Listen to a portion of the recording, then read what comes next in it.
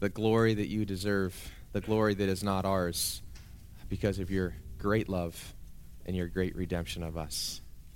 Amen.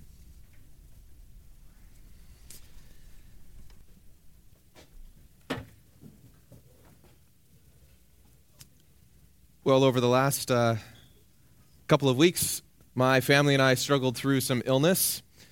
Based on some of the conversations that I've had with you over the last couple of weeks, I think this is where many of us have been. We've been ill with different sorts of sicknesses, infections, tiredness. That seems to be what most of us spent our December doing, in amongst other things as well.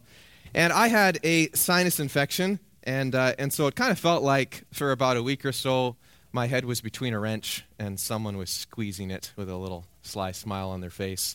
Of course, my wife says, well, that's just man language for, a little bit of pain. But anyhow, I wasn't thinking all that well in mid-December. So if I left you a phone message or if I emailed you during that time and it was incoherent, here's a late apology for that. But I think all of us have been there where whether it's a migraine headache or illness or fatigue or whatever, you're just not in your right place. And so on one of those days where the world was a little bit foggy, I thought, you know what, it's my day off, but I feel terrible, but there's still responsibilities, and so maybe a quick trip to Home Depot is what we need here.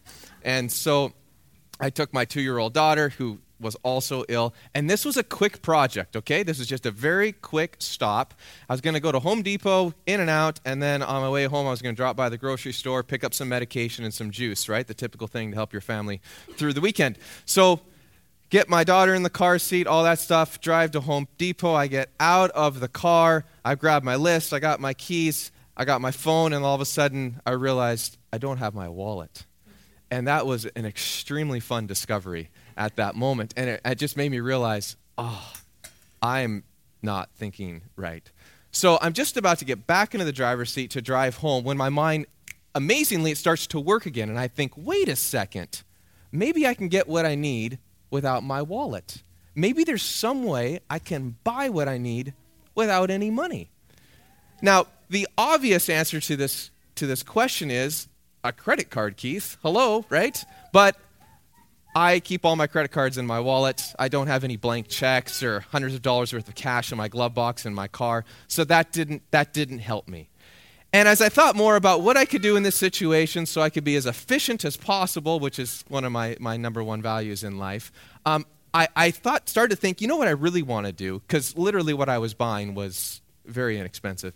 What I'd like to do is I'd like to go into Home Depot. I'd like to show them what I'd like to buy. I would like to explain my situation, and then I would like to write them an IOU. I would like to say, you know what, here's who I am. Here's my number. Here's my information. I'll be good for it. I just forgot my wallet. Can you just let me take the product home, and today or tomorrow later on, I will give it back to you. And it made me feel like a character named Lloyd Christmas in the movie Dumb and Dumber, right? An IOU is as good as money. Now, of course, an IOU is not as good as money. An IOU is just a piece of paper.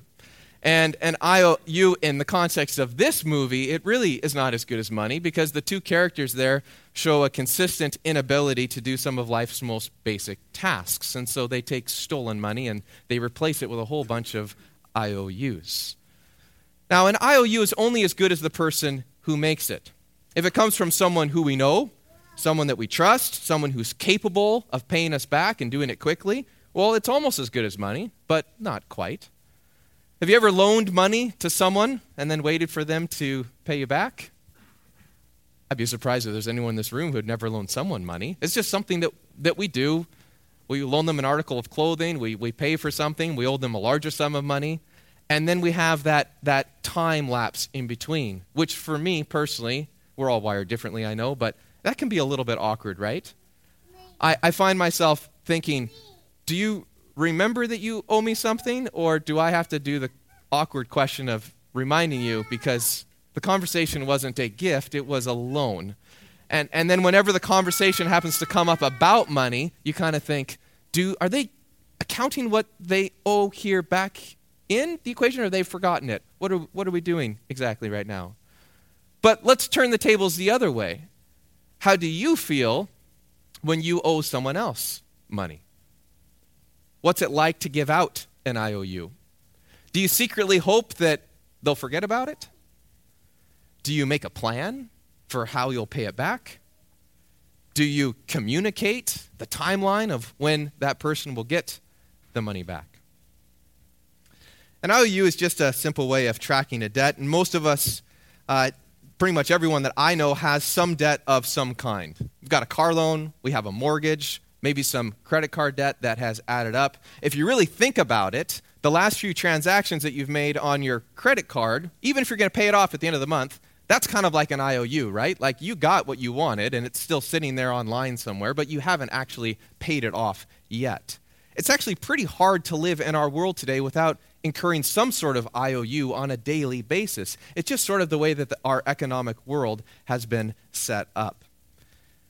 But most of these debts, most of these IOUs aren't written on little pieces of paper like napkins or sticky notes.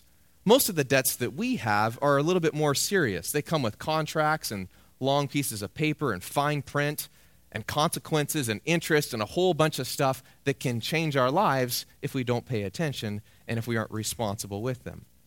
Now, some people struggle with debt. Other people don't. Some people struggle to make the minimum payments every month. Other people never carry a balance to the next month. Some people feel like lending agencies are pure evil. They're at the bottom rung of society. Other people feel like, no, they're just doing business. But no matter what you think about debt, no matter how you feel about debt, the concept of borrowing is a major part of our lives. It's part of what makes our system here in Canada and in North America and most of the Western world. It's just how we do things. It's how we trade goods and services. It's pretty hard to do most anything. Pretty hard to buy something without giving some sort of an IOU to someone. And because this practice is all around us, because in a sense for some of us, especially those who are younger, it's kind of all that we know, we're left with a decision to make. How will we choose to live? How will you choose to live in the midst of kind of the financial world that we live in? Will we borrow money the same way that everyone else does? Is there anything wrong with taking out a loan? Is there anything wrong with owing more money than we can pay back? Now, a group of this size here at the Langley Event Center, we're not all going to answer the same way to these questions. And your opinions have certainly been shaped throughout your lifetime by how you were raised, by your spending habits, to how you were taught or weren't taught by others, how your emotions get wrapped into this, what you value when it comes to how you manage your money. But I want to suggest that for those of us who have chosen to follow Jesus, our value system ought to be shaped by his teaching. Because otherwise we aren't really followers of Jesus, we're just followers of ourselves. And if you find yourself in this camp, a follower of yourself, and yet intrigued about what Jesus and other writers of the Bible mean by their messages on finances and debt, I think you'll find this to be a very practical message for your lives. We believe here at our church that all truth is God's truth, which means that God has ordered our world according to a number of certain principles. It's our choice. We can choose to live by these principles and reap the benefits and have a number of blessings that come with it, or we can overlook these principles and be faced with some consequences that are always all that much fun to live by. Now, if you've been in any church setting for a while, certainly here at Jericho Ridge, you've probably heard that Jesus talked about money a whole lot. Based on what we read in the four gospel stories, Matthew, Mark, Luke, and John, Jesus talked about money more than any other topic except for the kingdom of God. More than a quarter of his parables talk about money. And if Luke happens to be your favorite gospel story, you're in luck, because the topic of money appears in 1 out of every 7 verses on average. So he talks about this a lot. It's almost like his go-to topic. But the funny thing is that Jesus said basically nothing about debt. For all of his talk about the value of money and how to be leery of what greed can do in your life and how you can't serve both God and money, Jesus basically says nothing at all about paying back what you owe or not getting yourself in debt or being leery of what that whole topic looks like. He did tell us that we should be concerned about the powers of greed, but he didn't tell us that we should never lease a car. Instead, Jesus just named what was out there. Some people borrow. Some people get into debt. These things happen. And we find out that the economic world that Jesus lived in is actually pretty similar to what you and I experience as far as borrowing money, paying back money, people being hurt and hindered, people succeeding in that sort of world. But just because Jesus didn't talk specifically about debt doesn't mean that this topic isn't important. I'm sure that all of us have heard stories of how debt has hurt people's lives, made things very difficult. You might even be one of these people. And maybe you've experienced how owing money or being in debt can restrict other things in your life that you really want to do, like being generous, for example, which is the topic of our series. Not just being generous with your money, but being generous with how you use your time, how you use your gifts and abilities. No matter how generous you would like to be, debt will limit your capacity to be generous. It's a pretty major roadblock in our capacity to be generous. But the good news is that there's a number of valuable principles that we find in the Bible that speak directly about the topic of borrowing money and what it means to live wisely. I'm going to look at two this morning, and the first comes from the Apostle Paul's writing in Romans chapter 13, verse 8. So if you have your Bible, turn to Romans chapter 13, verse 8. You got the four Gospels, then the book of Acts, and then the book of Romans. So in chapter 13, verse 8, this is what Paul says. He says, "Let no debt remain outstanding, except the continuing debt to love one another, for he who loves his fellow person has fulfilled the law." Let no debt remain outstanding. I want to give credit to an author named Gene Getz who wrote a book called Real Prosperity, Biblical Principles of Material Possessions. I saw Al Thiessen this morning, and I thanked him for that book. Once again, he loaned it to me. Actually, he just gave it to me. It's not a loan. It's mine, right, Al? We have to have another conversation later then. But he loaned it to me a couple years ago, and I've been reading bits and pieces of it, and okay, now it's mine. Whew, boy, I thought I'd gotten out of debt this week, but apparently not. What's amazing about this book is he looks at the whole topic of stewardship and generosity throughout the scriptures, and he comes up with themes. And he did it with a community of people. He didn't do this in isolation. And so I used a number of materials for these texts that I'm looking at this morning. And what he points out about this verse, if we can get this verse up there on the screen there so we can all see it, Romans 13:8. At face value, it looks like being in debt is always a bad situation. Borrowing money is always wrong. But this doesn't actually seem to be the application if you look at what is said and what is not said. Instead, what Paul seems to be indicating in the principle here is that if you owe someone money, you should pay them back. It's not necessarily that debt is somehow wrong, or if you are in debt at a particular time, that you are somehow out of God's will. It just simply means if you owe someone, then you should pay them back, which really is the underlying assumption of an IOU, right? An IOU means I owe you something and I will return that to you. It means the borrower will repay the lender, and in and of itself, borrowing money is not inherently wrong as long as there's a plan and the means to pay the loan back. But listen carefully. If there's no plan and if there are no means, borrowing is not just foolish. It begins to teeter on the edge of both lying and stealing. Now, that's something we never hear in our economic system, that if you don't pay back here, that technically you're a thief or you're stealing. But if you look at some of the biblical principles here and what Paul is saying of if you owe somebody something, pay them back, I think it's one of the consequences that we need to really think about. We get close to this concept of if I have no plan to pay you back, if I have no intention or priority or means to do that, then it very much could be both deceiving that person and stealing as well. What Paul says in this verse is probably the clearest instruction that we have about debt. If you owe someone something, pay them back. And if you look at the context of what he says in Romans 13, you find out that this includes paying your taxes as well, fulfilling the responsibilities of being a citizen in the country and the city that you live in. Now, Paul's comments about debt are fairly neutral. He doesn't say that debt should always be avoided. He just tells us to pay back what we owe. But there's another verse that I want to look at and gives us a clear picture of what happens when we get ourselves in debt. Paul talks about what to do when we are in debt. If you are in a situation of being in debt, this is the principle. You need to work on some sort of plan to pay back what you owe. That's your responsibility. But in this next text, the author tells us what we should consider before we put ourselves into debt. So especially for you younger people who are just kind of figuring out how the world of money works, for those of you maybe who aren't in debt or your debt is very much in a responsible manner of your life, pay close attention to what we're going to see in this next verse, which is in Proverbs chapter 22. Proverbs is written by a man named Solomon, recognized as one of the wisest men who ever lived, and this is his collection of principles, wise sayings to order your life around. So in chapter 22 of his book, in verse 7, he has two quick points that he ties together in one verse. The rich rule over the poor, and the borrower is slave to the lender.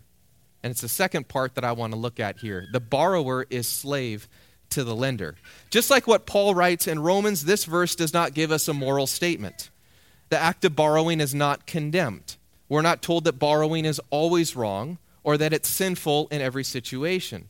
In fact, you and I may find in our lives, perhaps we have in the past, that borrowing is necessary at sometimes. Other times it might even be wise or strategic.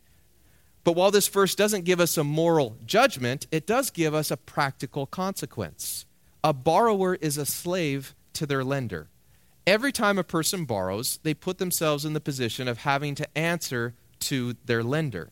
They're accountable for what they owe, and they are tied to this debt and the terms of their debt until their debt is finally paid. So let's personalize this from kind of the third person debt, loan, lender, giver, all that sort of stuff to you and I, what it means for us. When you borrow, you become a slave. When you choose to borrow, you voluntarily become a slave to those terms. This is the consequence of borrowing.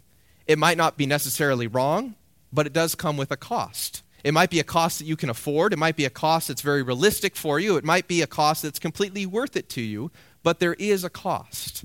You lose a little bit of your freedom when you borrow, because when you borrow, you become a slave. And there's a principle that comes from that point that helps us understand how we should go about deciding whether or not to get ourselves involved in a borrowing situation. Here's the principle. Any kind of borrowing carries a certain amount of bondage.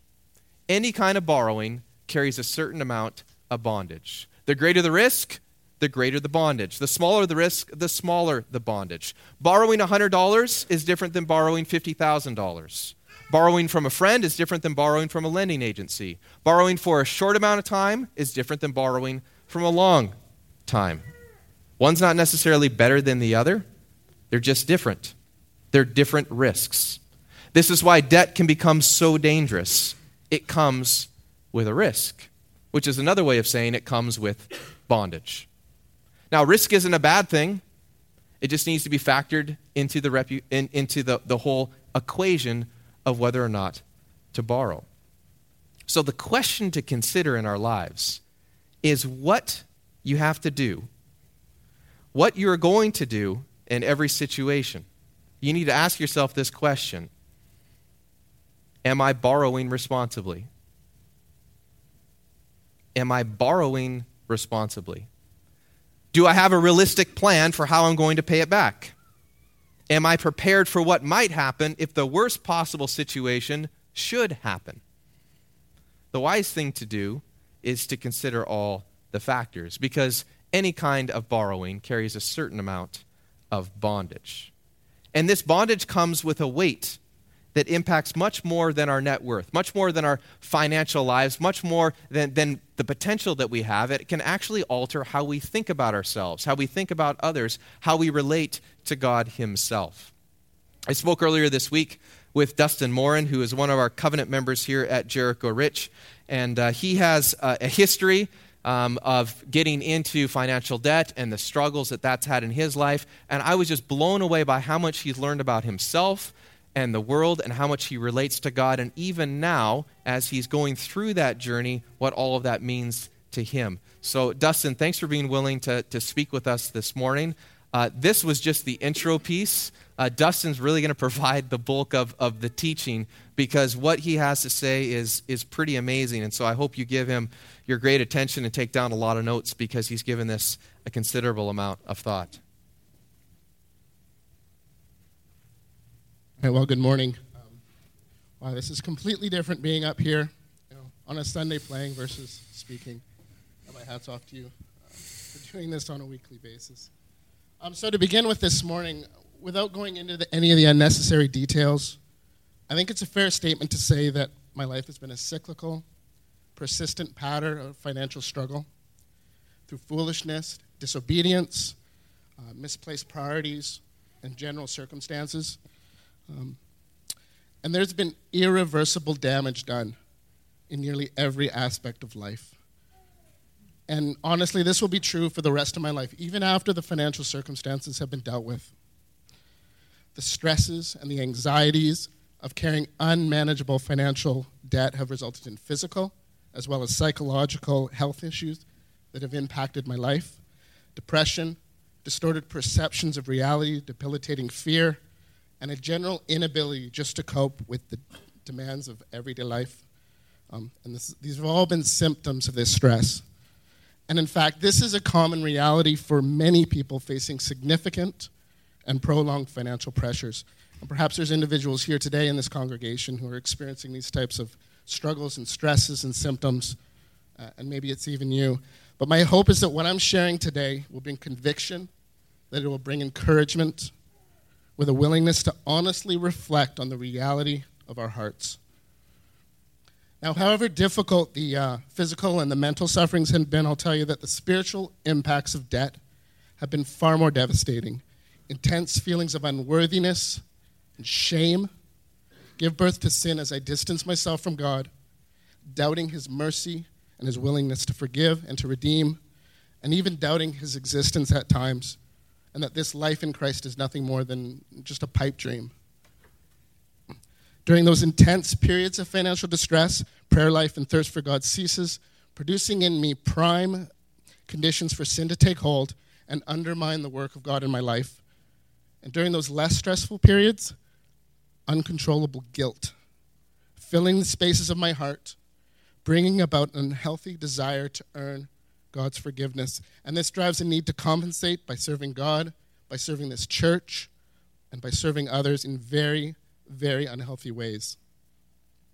And it's taken nearly 14 years of suffering to identify that the lack of centrality of Christ in my life was at the root of my problems with debt. Like a person who builds his house on sand, when the financial distresses and the troubles come, everything would fall apart, only to be cobbled back together on the same unstable foundation over and over and over again. But knowing this truth is completely different than actually allowing it to radically transform the human heart. And if it doesn't lead to action and change in how we think and how we relate to others and to God, such knowledge is worthless. It needs to be applied in our life. Now, the most important realization that I've had in regards to debt is actually related to idolatry. Idols are beneath everything in this world around us, with the power to corrupt, the power to destroy. We read through the Old Testament, and it's just full of examples of how Israel fell to the idols of their time. And even in the New Testament, when Paul comes into Athens and the Spirit brings about him to see the idols beneath everything. And our society is not much different. And Jesus talked a lot about money and its proper place in our lives and how easily it itself can become an idol that we serve and we worship. And early on in my life, the tendencies that he warned about played out time and time.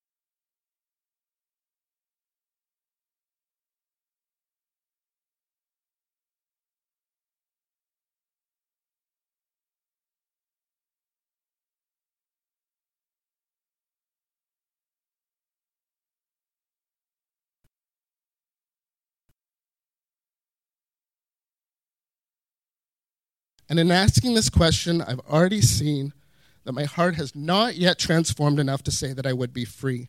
There is a propensity for idolatry in me that is breeding an attitude where staying out of debt